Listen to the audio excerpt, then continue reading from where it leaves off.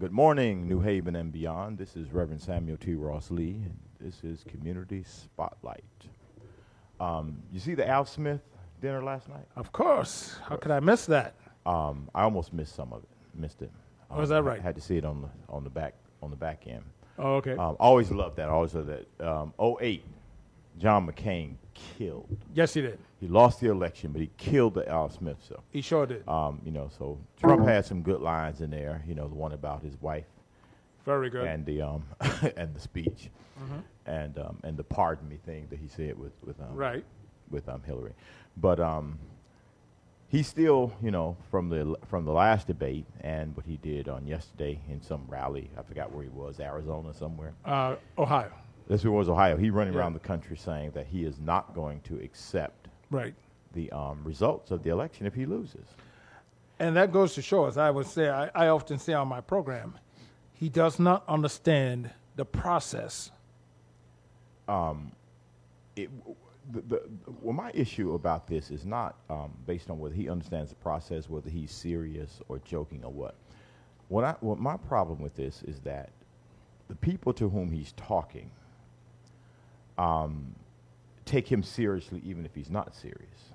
No, sir. He's serious. Well, but my point is, it doesn't really matter because his not accepting it, his calling the winner and conceding and calling them my president, whatever, like John McCain says happen, is not constitutional. He doesn't have to do that. No, it's not constitutional. Right. But so my point is that it doesn't really matter whether he does it. Yes, it does. No, it doesn't. No, it doesn't. The person is still the president, whether he concedes or not. Correct. The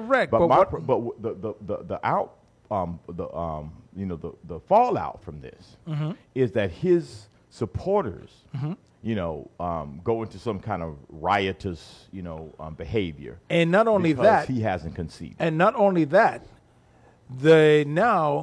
because there are people who are going to be in Congress who support him, and they're going to go even more radical than the Tea Party did. And you got to understand, those nutbags that were running around on the Tea Party, that takes it next level. It creates such a problem in Congress that there was no governing Congress. That's what we ended up with when you have these people with these mindsets. Right. And if he as a leader don't concede and say, hey, you know what, this is my, I literally, John McCain, give him his props or whatever it is, but he is a big part of this problem, by the way. Why is that? Because John McCain, let's never forget, he's the one who brought us Sarah Palin. Right. Which elevated the Tea Party to next level. Right. So by 2009, the Tea Party had such a voice, they came in with her lady blah blah nonsense. So by the time 2009 came around, they thought of themselves as, well, we're going to lead the Republican Party from behind, because they were a smaller unit at first. Right. And then they just exploded by 2010. And another thing, 2010 was the year that woke that brother up named Michael Steele, who was then the Republican chair. Right. He was the chair of the RNC. RNC, they pulled him out. Of course. And he learned the hard way, because 2010, you got to understand, that sweep into Congress came under his watch, where they organized the whole gerrymandering thing. And that was under his watch. But Reince Priebus, however, was able to sweep into him 1 year later and took him out in 2011. Right. Well, they claimed they took him out because he made some statement that was incorrect about. Let's look at all the many statements, Mr. Yeah, Reince we know that was just a claim. Okay. Just a claim. Okay. But back to the populace and the people out there who support Donald Trump. You watch them at these rallies, see the stuff that they wear on their shirts. Correct. Just outright outrageous statements and things on their shirts about Donald Trump. People have made statements. And about Hillary Clinton. About Hillary. People have made statements that are very, very close to, assassinating this woman. Very, very They very have close. literally made Very statements. Well, I know there's one person who was being interviewed, and the reporter asked him, is that what he's saying? He backed off. But people. But the shirt is actually saying what he's really thinking. Shirts have, said that they wore shorts. They held plackets and all this kind of stuff. With him running around the country saying that kind of thing, these folk might actually, try to go into some kind of action. And that was, one of the good things about it, and I give our Secret Service a lot of credit, because if it's one of the things that they're very good at right now is getting ahead of this stuff. Mm-hmm. Because no Secret Service agent wants to be the one on duty if something should happen to the president. They do not want that. That's like that's like the ultimate sin of the Secret Service. Right. And they take that so serious. But okay, let's look at it this way. Remember when the guy ran into the White House a few years ago? He got past so many blocks. Secret Service went on total meltdown. The whole department went on meltdown because of that. Right. Yeah. But let's look at it from this perspective, because I think they just might be smart enough to realize that they can't get to Hillary. Mm-hmm. I do believe with all of my heart that this rise in shootings, unarmed black men, has something to do with Barack Obama being in the White House. Absolutely. There's no question. Listen, Hillary Clinton's numbers below 50% has absolutely a lot to do with the fact that there's a brother in the White House. Right. So come on. If they can't get to her, the question becomes, what do they do next? Mm-hmm. Who do they try to go after? Mm-hmm. And how does this play out, in public for these nuts who are actually running around thinking that, Donald Trump is somehow, being, messed over. And these are the guys, you're right. You raise a very interesting point, because there are a lot of his supporters that hold badges and guns. Right. And, and backed by that nutbag out of Milwaukee, when you hear him talk, the sheriff out there, Sheriff Clark, right, his recent statements about, the government is corrupt, the FBI is corrupt, that's enough right there. He should be arrested. Right. He should be arrested for treason, stripped of his rank. Stripped of his rank. Stripped of his rank. His badge and everything else. Everything. Going overboard, way overboard. I don't know if he feels he has to do that because he's black. And it's like he got to really, really show his loyalty to this foolishness. So he just goes, he goes in with that kind of stuff. How could he says the FBI is corrupt. Well, let's show you how corrupt we are. Get in handcuffs. Put on. Right. We're not even going to put them on. Right. Put them on yourself. Right. But this kind of talk. Yes, you're absolutely right. Now I don't really think that Congress is going to react in some sort of outlandish way in the way you might suggest here, because a lot of these politicians, first of all, they're trying to save themselves. The Republican Party trying to save themselves. But remember, that's in the election year. Very well may be. Okay. But they're smart enough to know, I think, realize, to pull themselves far enough away from Trump so that by the time they do get back to running or have to run again, that they can't be connected to him by their opponent. Right. They're pulling away.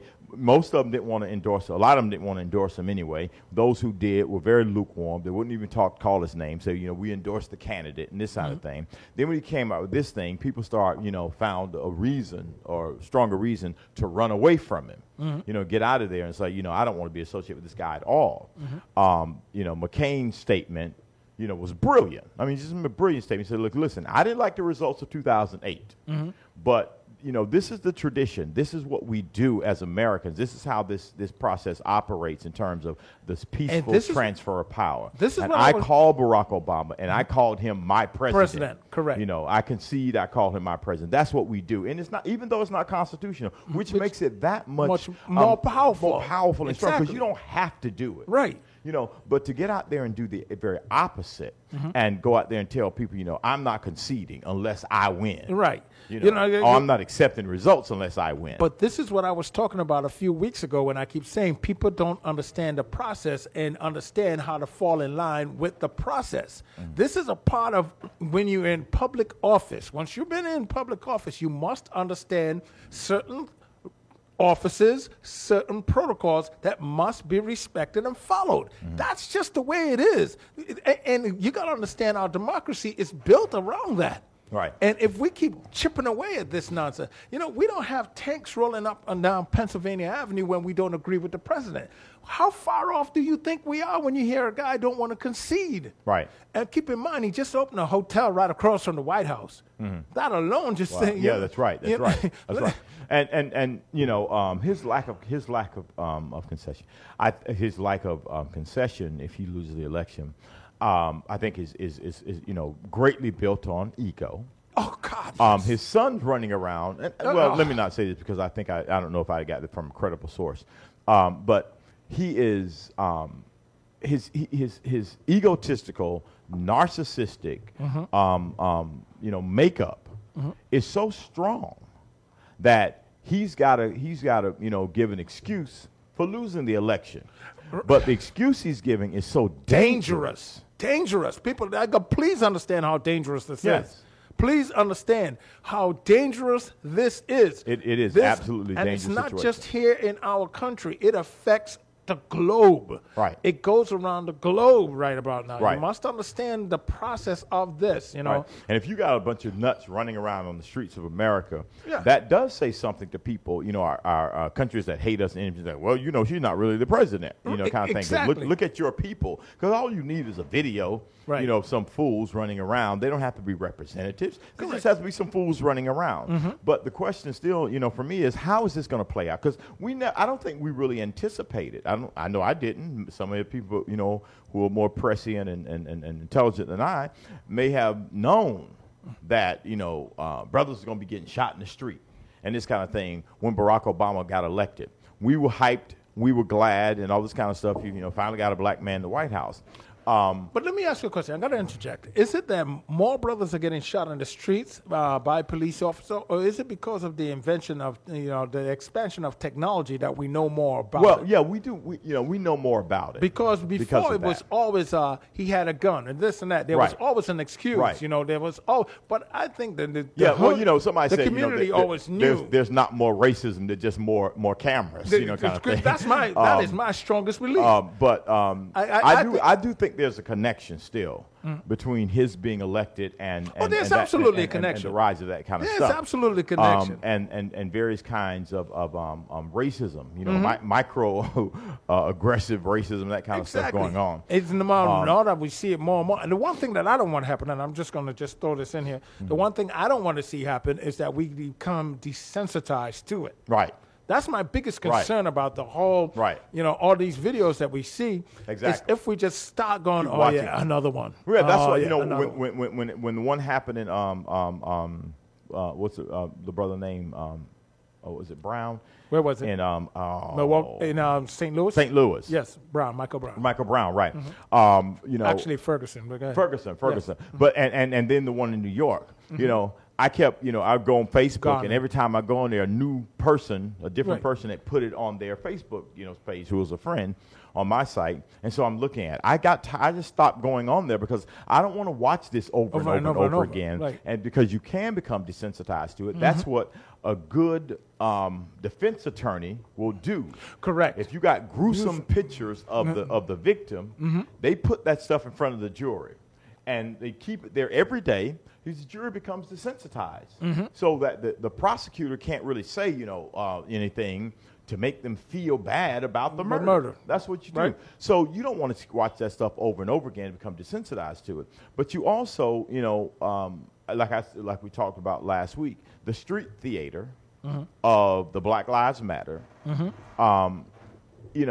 became a almost a form, process where somebody got shot, somebody videotaped it, somebody put it out there. There was a protest. And keep in mind, you are saying it step by step, the exact process. Right. It's almost like it's written down now. Exactly. And we just got to go to the book and figure out how, okay, so what do I do next? I got to protest happen. No, hold on. We don't protest yet. We got to go back to the videotape and then we protest. You're right. And then nothing. Then nothing. Maybe a family will negotiate for some money, or one of the famous attorneys come in, that sort of thing, but nothing that dealt with systematic change. The very fact that a lot of these police officers were arguing certain things, he had a bat. Why is that a part of our police system that you can kill somebody because they got a bat? Or because somebody's running away? They've non-violent offense. They're running away, and you can shoot them, kind of thing. So we had a lot of leeway to go into the system and say we need some systemic changes here, and not just are we protesting this particular person's death. Right. Every person's death is tragic. Every person is a human being, and they need to be respected as such, and their death respected as such when they're unjust, and that sort of thing. But just focus on that person at that moment, and then going to the next one. It doesn't do anything. So it's very scary to consider. But you raise how Trump's thing is going to play out in the public, and that's the biggest. Because it's something that we should focus on. It's because whether you like Hillary or not, and I'm not a fan necessarily. Shame on you, but go ahead. You can say that, but it's clear. Sinful one, but go ahead. That's clearer. Okay. Whether I don't have to like her to look at the facts. It's becoming clearer and clearer that she's probably going to win this election. And not only that, it's clearer and clearer that she's probably going to win. I mean, at the end of the day, she's the most qualified between the two. Let's be real. I mean, that's clear too. I would hate, we were talking. We got a going thing now on the Joe Ugly show where we make statement. Any statement we make. Well, what would your granddaughter think about this? How would you explain this to your granddaughter? That's our new thing. Okay. So I don't want when my granddaughter look at me and say, hey, when she look at Hillary Clinton's record, right. Because that's what she's going to look at. She's going to look at the first woman president's record prior to it. And I don't want when she comes down and she look at me in my face and say, hey, where were you? How did you feel about it? Well, I had my child later than usual. So the likelihood that my granddaughter will be asking me a question like that is that's even more of a chance, because what's going to happen is because 20 years or so, 20, 30 years from now, that's when it's really going to pile up, when they're going to look back and see her prior my record. point is that by the time, unless my daughter does to her what I did to her with my daughter, my grandchild not asking me that question. She's still going to be too young. No, but even if she was at 34 and she turned around and say, she have a kid then, and then her kid came out, and then it's even worse, because now you're old and you're forgetting what. All right, so I'll just claim, I don't remember, that was so long ago. But from jump, it was clear. Yeah. That she was far the most qualified. Not just Trump, but everybody in the Republican, who ran. I don't think she was more worthy of the position, quite frankly, than Bernie Sanders. I still hold that position. The fact of the matter, however, is she's the nominee. She's the Democratic nominee. Right. She was qualified. Bernie Sanders and Hillary Clinton, individually, together, whatever, sliced up in half, was more qualified than any of the 17 other candidates that was on, the Republican side. That's the case. So she's going to win this election by all measures that we have now, and rightfully so. Right. What is going to be the fallout? And that's a good question. What is really going to be the fallout? I mean, here we are. America is going through its biggest challenge right now. It's the big silent civil war right now is going on. Yes, that's a very good way to put it. Silent civil war. That's exactly. It started 8 years ago when Barack Obama took office. Well, almost 8 years ago when he took office. Right. And it's been going on ever since. I mean, it is like, when I say it's vicious. Well, let me put it this way. We were stockpiling prior to that. We hit the battlefield. We hit the mental battlefield. Well, when Congress got together, senators and representatives, I'm assuming, and decided that the Senate and Congress, right? Yep. So Congress, on the red side, on the House Republican side, and the Senate, that's Congress. We decided that he was going to only have one term. We're going to try to block everything he tries to do, regardless of whether it's good for the country, which means that we're after him. Right. We don't like him. We're going to make this one term. So you had 43 elections of president. All of them were white. You get one black guy, and you lose your damn mind. Lost it. Now there's a woman coming up, And they lost it again. And you're going to have two presidents who are not white males. Right. And you feel that the country, that's what they keep talking about, take our country back. Because take it back to a time when it was. They literally feel that they no longer control and have the country anymore. If we make measures of progress, where we come, what I hear somebody say, when you are privileged, equality seems like oppression to you.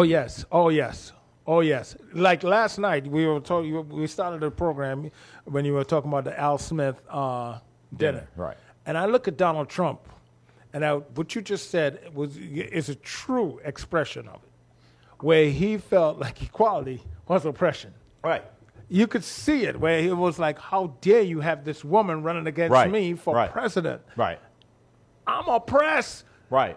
I'm oppressed. The fact that I have to, you can tell in the debates, his attitude, his demeanor, his body language. I have to answer, to her? Questions to these women. It should be a foregone conclusion that I am rich. I was born rich and privileged.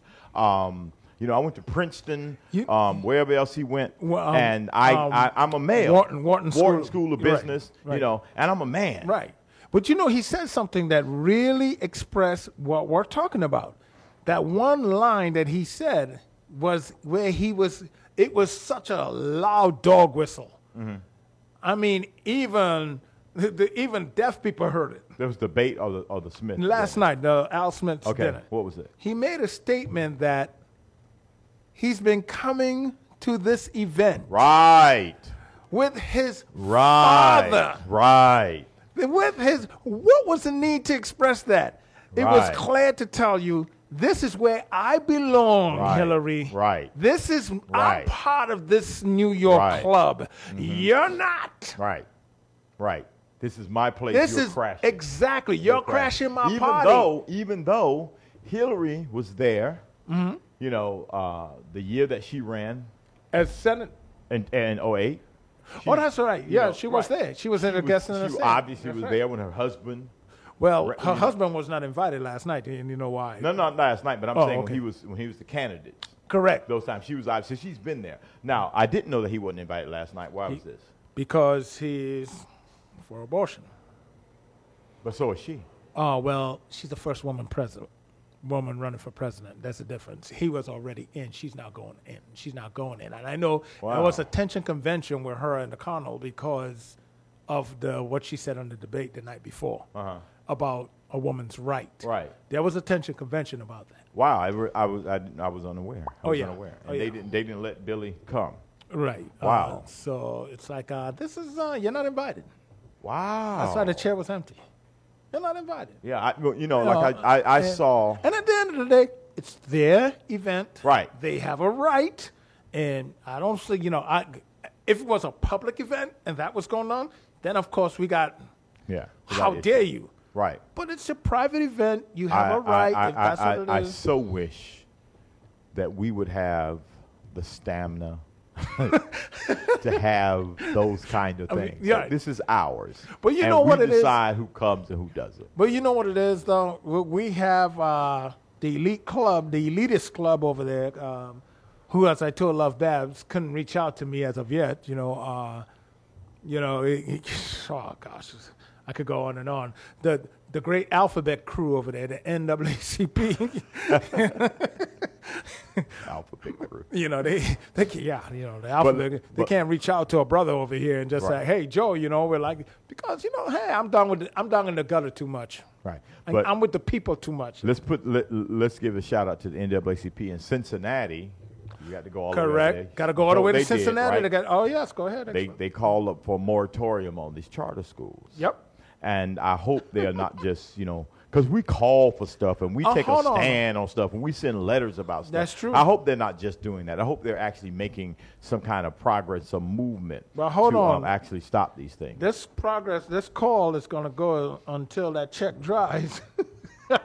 Yeah, and that's very unfortunate. That is so very unfortunate because and this is the thing that black folk, I know we're off the original topic, but we've kind of explored no, it. Y'all need to think about that. This is all part of this election.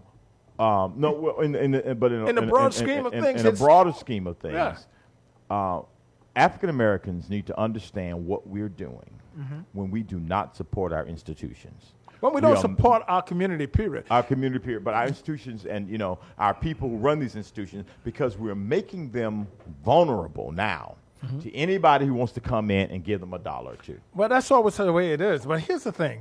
We were talking last week about Black Wall Street. And we talk about the Tulsa, Oklahoma situation. And Black Wall Street, for those of you who don't know, is Tulsa, Oklahoma had a side of the town which was black commerce above and beyond. Right. And one of the things that we highlighted, I said that we should go, we can't have Black Wall Street. That's the minister and them got him humming. I'm doing the background. I'm doing the background music for Black Wall Street. That we'll explain it later. Exactly. So, and I said that we can do Black Wall Street again, but we should do it in a 21st century model. In a 21st century model, and I thought about that since our show, since this program, and I was like, okay, what can I point to that actually operates as such? I mean, I really, and then by Saturday, Sunday, last weekend, it came to me, if you look at the Asian community, if you follow a dollar, I saw a study where it said a dollar stays 28 days in the Asian community, 16 days in the Latino community, 6 hours in the black. 6 hours. Well, the way Joe Lowry, who was one of the King's lieutenants and head of the SCLC, put it, he said a dollar changes hands in the Jewish community 10 times before it leaves. And a quarter don't do a half flip in the black community before it's gone. That was his very colorful way of putting it. Exactly. 6 hours, and you said, well, how is that possible? As soon as we get paid, we go to the mall. Right. We take it out of our community. Right. Now, the thing about it is that the Asian community, they have... Where we become consumers and not investors. Now, the Asian community have businesses in every community, but they don't take their money out of their immediate, keeping their structure going forward. Right. And I applaud that. So that, to me, that's the Asian Wall Street right there. And that's the model, that's the 21st century business model, because I have a strong belief. It is my sincerest belief. If you cluster, you make yourself an island. If you know you're a targeted group, don't cluster. Because you make yourself an island, and every time you get an island, islands are easy to invade. You could come in from any angle. So if you put yourself within ranks and expand your base, you could still be a community. Right. Talking about the cluster made me think about the song again. If for y'all who recognize that I was humming, you dropped a bomb on me from the Gap Band. The Gap Band folk lived in that area. They come from that area, Tulsa, Oklahoma. See, I did not know this. You made me look that up. Right. Where the Black Wall Street existed, and the GAP were the initials for the 3 streets that Black Wall Street primarily existed on. And you dropped a bomb on me was about how bombs were dropped on them when they came in there to destroy Black Wall Street. That's what that song and is these about. Are the guys who came back from World War I, and they had these planes, they connected these vintage planes. And when they, and then on top of it, what's even worse about that whole dropping the bomb on the buildings to literally get rid of the commerce that blacks had in Tulsa, Oklahoma. On top of it, after they dropped the bomb, they literally, physically, I'm not talking about metaphorically. I'm talking about literally drop bombs on black businesses. Right. And just burn them down to the ground. Right. Gone. Right. They then turned around and passed a law that you cannot rebuild on burnt property in Tulsa, Oklahoma. Yep. What? So those who have a problem with reparations, let me help you understand how it is. Let me just bring in a little shed of light. Okay, you say, well, I pull myself up by the bootstraps, such.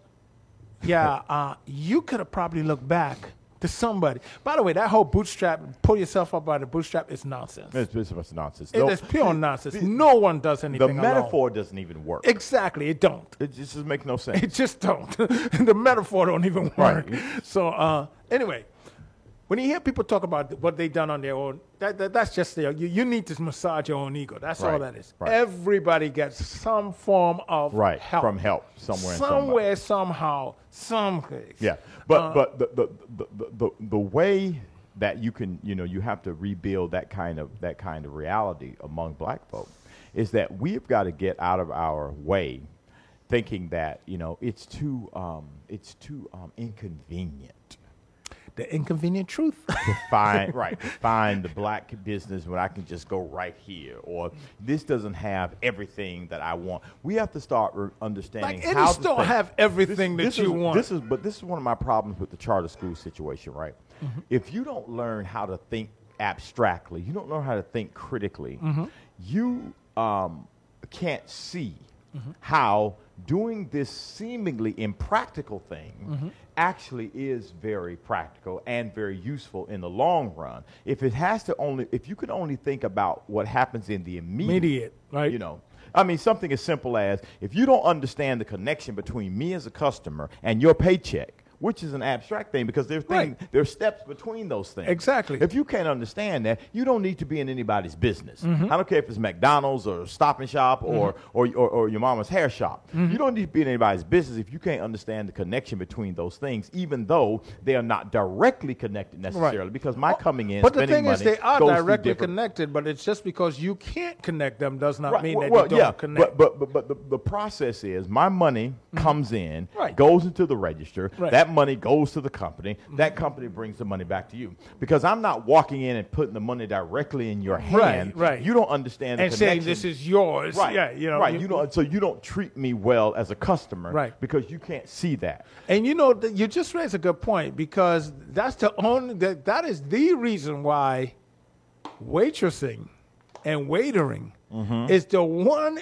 industry that really gives you customer service. Right. Whether you like it or not. Right. Whether they like you or not, it's because there's that direct check to your hand in the form of a tip. Right.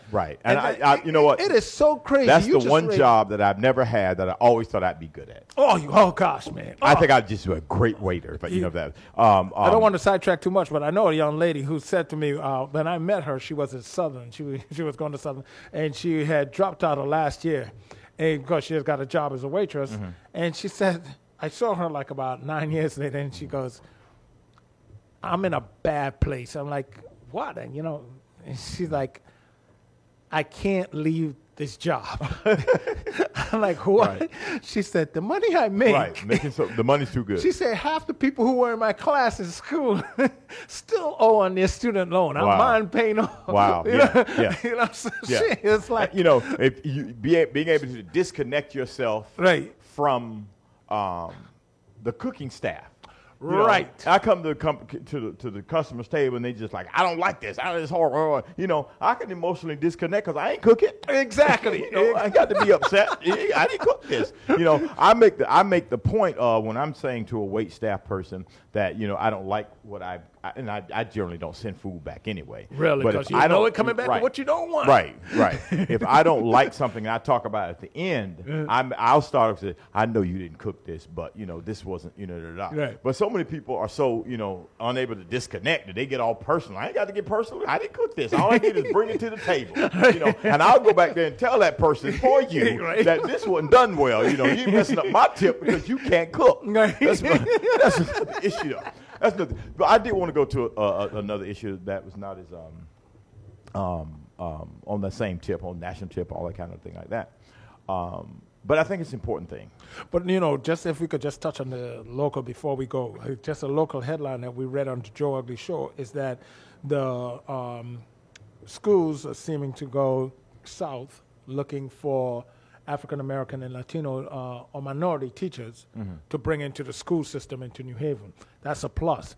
Now, last week on our pundit show over at our affiliate, WNHH 103.5 FM, if you're listening, nice. one of the issues Oh, that you we mean brought literally up. going south? Yes. I thought you meant they were declining. No. You said they're going I mean, south. literally. They're I know. literally going down south. Okay. When I saw the headline, Crossing that's the what I thought they were Mason-Dixon talking. line. Yeah. Right, okay. They're crossing the Mason-Dixie. But anyway, I said, on the show last week, I said, Paul Bass had highlighted that if you go into the schools around here looking for, and you see, is it that he asked the question, is it that you don't see, I'm paraphrasing right now. Is it that you don't see, is it that they're not recruiting more minority teachers, or is it just that when you go into the schools, you don't see them in the likes of Southern and such? And I said, well, then you should go to the black universities and colleges and look for them and bring them up. And Bab said that's what we used to do. We used to go south and get them. And I'm glad now to hear less than a week later that that's one of the focus of the schools. Okay, but there are a couple of things about that. Okay. One of the reasons that you don't have a lot of African Americans teaching and that kind of thing because the pay is very low. I mean, people not getting the salaries. A lot of black folk going to college are first generation. They don't expect to come out and getting the salary paid. Getting the pay of secretary. Pay that sort of thing. So that's why a lot of people don't go into education. I'm gonna tell you right now, folks. Think long term. Think long term. The respect given to that profession nowadays is not the same that it used to be. But then hold on. My pushback on that is there are white people. There are white teachers that goes in and get the same check. Right. However, they are coming from a different economic background often. It could be. Because back in the day when you taught, you were a wife of some, business person, executive, whatever. Right. And teaching wasn't your primary source of income to the home. If you stopped teaching, you could, income could still go on. When you got black kids coming out of college, first generation, that kind of stuff, they got to pay back loans. Right. They're not looking to try to get that kind of job. They're trying to go to law school, trying to go to med school. But those who come out with a teaching degree, that's the focus. Well, that's another issue. We'll talk about that whole teaching degree thing because that's a whole. Oh my God. Anyway. Okay. Yeah, we're gonna talk about that. I gotta follow your lead on that, but for the sake of time, I'm gonna let you get to the next topic. I hope they don't do. I was given a little history on New Haven going down south, getting black teachers back in the day, maybe around the 40s or so. When they did that, go down south, certain black colleges, bring up teachers here, pay them more, of course, than they were paying down there. But they were also being instructed as they were on their way up here. Don't rock the boat. Right, correct. Don't get in any political issue. Correct. And what happens as a result is you build a culture in the black community, the black middle class, that complacent. Is complacent, apathetic, refuse to engage issues where. That they should be doing. They should be doing, but maybe lower class, working class people, when they're getting messed over by the government, by the system kind of thing, these folk ain't saying nothing because they've already been taught. If you started that back in the 40s, and you come up to today, you built a culture now where you ain't even got to say it anymore. Good point. That's a good point. So I hope that's not what they're trying to do. We're going to give you more money in New Haven. But just don't rock the boat. Right, don't rock the boat. Don't do that kind of thing. Or we'll send you packing. Right. But I do want to... But even if they do, I hope that we have enough, the people from the black, from the... I will hope that those teachers look around and say, hey, you know what? It's a different day. Well, this is a different day, baby. My grandmama told me about y'all. I don't know. I mean, there's a lot in that. Eddie Mae, don't talk to me. I don't want to hear this. As an individual, right? If you down, in South Carolina somewhere making $25,000 a year, in New Haven say we're gonna give you 35 or 40, right? Whatever. You don't want to go back down south with your tail between your legs, and that's what you're feeling as if you do something that breaks the rules that they told you coming up here. Yeah, but here's why I'm not too worried about that. I know you raise a good point, but here's why I don't worry too much about that. There are too many things in play right now that was not there before. For example, you and I wouldn't have a conversation like this back in the 40s not because we didn't want to or we were afraid, but we didn't have access. Well, that's true. So that's true. Stuff like this, little stuff like this is what may help us to change. And I hope you're right about that. I'm keeping hope alive, brother. I'm keeping hope alive. Well, quite frankly, yes. I don't necessarily think I don't really hope that you're right about that. I hope the first part doesn't happen so that you have to be right about that. That's a real issue. That's awesome. A real issue. I could go with that. You know, and I was talking to a brother last night. I won't call his name. I don't know if he wants his name called on radio. Put him on blast. But no, I'm kidding. I'm kidding. Having a conversation, and we're talking about people saying the problem with the schools is they're segregated. You know, got all these black kids, but segregation of the schools today is not like they were back then, because segregated schools back then had black principals and black teachers and black administrators and that kind of stuff. Segregated schools today got black students and white teachers. Right. That's a whole different reality. That's true. Of segregation. Now, I do want to mention this because I think it's an important issue. Anybody out there under the sound of my voice right now who can listen to this, if you have children, you got children.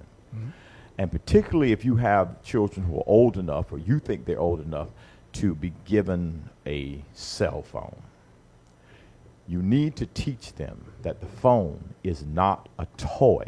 It is not primarily to play games on and to do all these other things they do, to chat with their friends, that kind of stuff. The Chini's out the bottle, brother. Huh? The Chini's out the bottle on that one. Yeah. The Chini is way out the bottle. But they need to... because you ask... Hold on. I haven't got to my point yet. No, you need to emphasize to show a certain way to act with the phone when you got the person who should be showing acting even worse than the kid. That may be the truth. That is the truth. But you seen Facebook lately? You need to tell these kids that these phones are safety measures. Yes. For them. But and they need to keep them charged up. I mean, I don't know how many people I've talked to, and I'm not going to mention the type of people because it would seem, some kind of bias. But I've talked to true. Just go ahead and say it. I've talked to so many persons on their phones when they in their cars driving somewhere at night by themselves, and they say, my phone's about to die. Really? You ain't got a plug up? Why don't you have a charger in your phone? Exactly. My phone is charged up even when I'm on it sometimes, because I just put my Bluetooth on to keep the phone charged. Right. Because I never know when I'm going to have to, use it in an emergency. Right. Because you came from, you understand you understand the process, not even a process, but the transition. That's what it is. You understand the transition from pay phones to cell phones. Right. So you understand I only have enough gas to make it for right. to make it for the next 8 miles. Do I have a dime? Do I have a quarter? Exactly. Because you came from that process of understanding how far a payphone is away from you, opposed to having it right on and how important a phone just is in general. I think people don't realize that. You just might have to take the video of the police got you on the side of the road. Your phone dead. Now who's going to tape it? Right. These kids need to know. They need to know. We need to teach them that you have that phone when you are not with your parents so that they can have contact with you. Oh, my gosh. That's another thing. There should be my phone wasn't charged. Oh. That's why I couldn't get to you. My kid is in college right around the corner. I'll drop kick him if he ever tell me his phone wasn't charged. My phone's not charged. I called you. What is that? The only reason he's allowed not to answer my text, which is usually how I go in, the only excuse he has is he's in class. Right. That's the only excuse. Right. Other than that, brother, I better get a text. And I need to know, that the times when you are supposed to be free, right? That you need to respond. People don't when you get a call, when you get a text. Because you never know. I mean, you see, it goes back to what I started off. Right? We've been through the transition of understanding the importance of getting to a phone and having being able to make that call on the fly, compared to not, to where you have the phone in your pocket. You raise a good point. My electric bill around here shouldn't be half as what it is. It should not even be half. You know where most of my electric bill goes? To charging phones. Charging phones. I charge phones around here. It's like, right. And because I got the kids around. Right. And I'm like, wait a minute. You didn't charge your phone last night? No, I forgot. I fell asleep. What? Right. And we really should start calling these things what they are. They're semi-mobile phones. Exactly. They're not completely phones. mobile. They're not phones anyway. Well, that's true. They're not phones. They're more than phones today. I mean, but my point is that they're gadgets. They become so much of gadgets that's what these kids think of them as. They're toys to them, right? And they're gadgets and all that other kind of stuff. And when you need to make a call, you need to be. But here's why I said the genie's out the bottle. You don't even have the possibility of doing that because you have run the thing down playing some bubble game or whatever. But even worse than that, the genie's out the bottle when Jenny said, "Hey, you know what? Let me introduce you to social media." Right. So right. The genie is a monster out there, and that marketing monster is nothing to mess with. But it's even although we teach our kids certain things. Now, I know it. My son is not a damn saint. I mean, he's not like I just got to keep trying to reiterate to him, and once he's not. And the thing about it, you'll see once your daughter is not directly under your thumb, the change that they do get outside influences. I see it. Right. And. Imagine that outside influence is more than just a friend next to them. Right.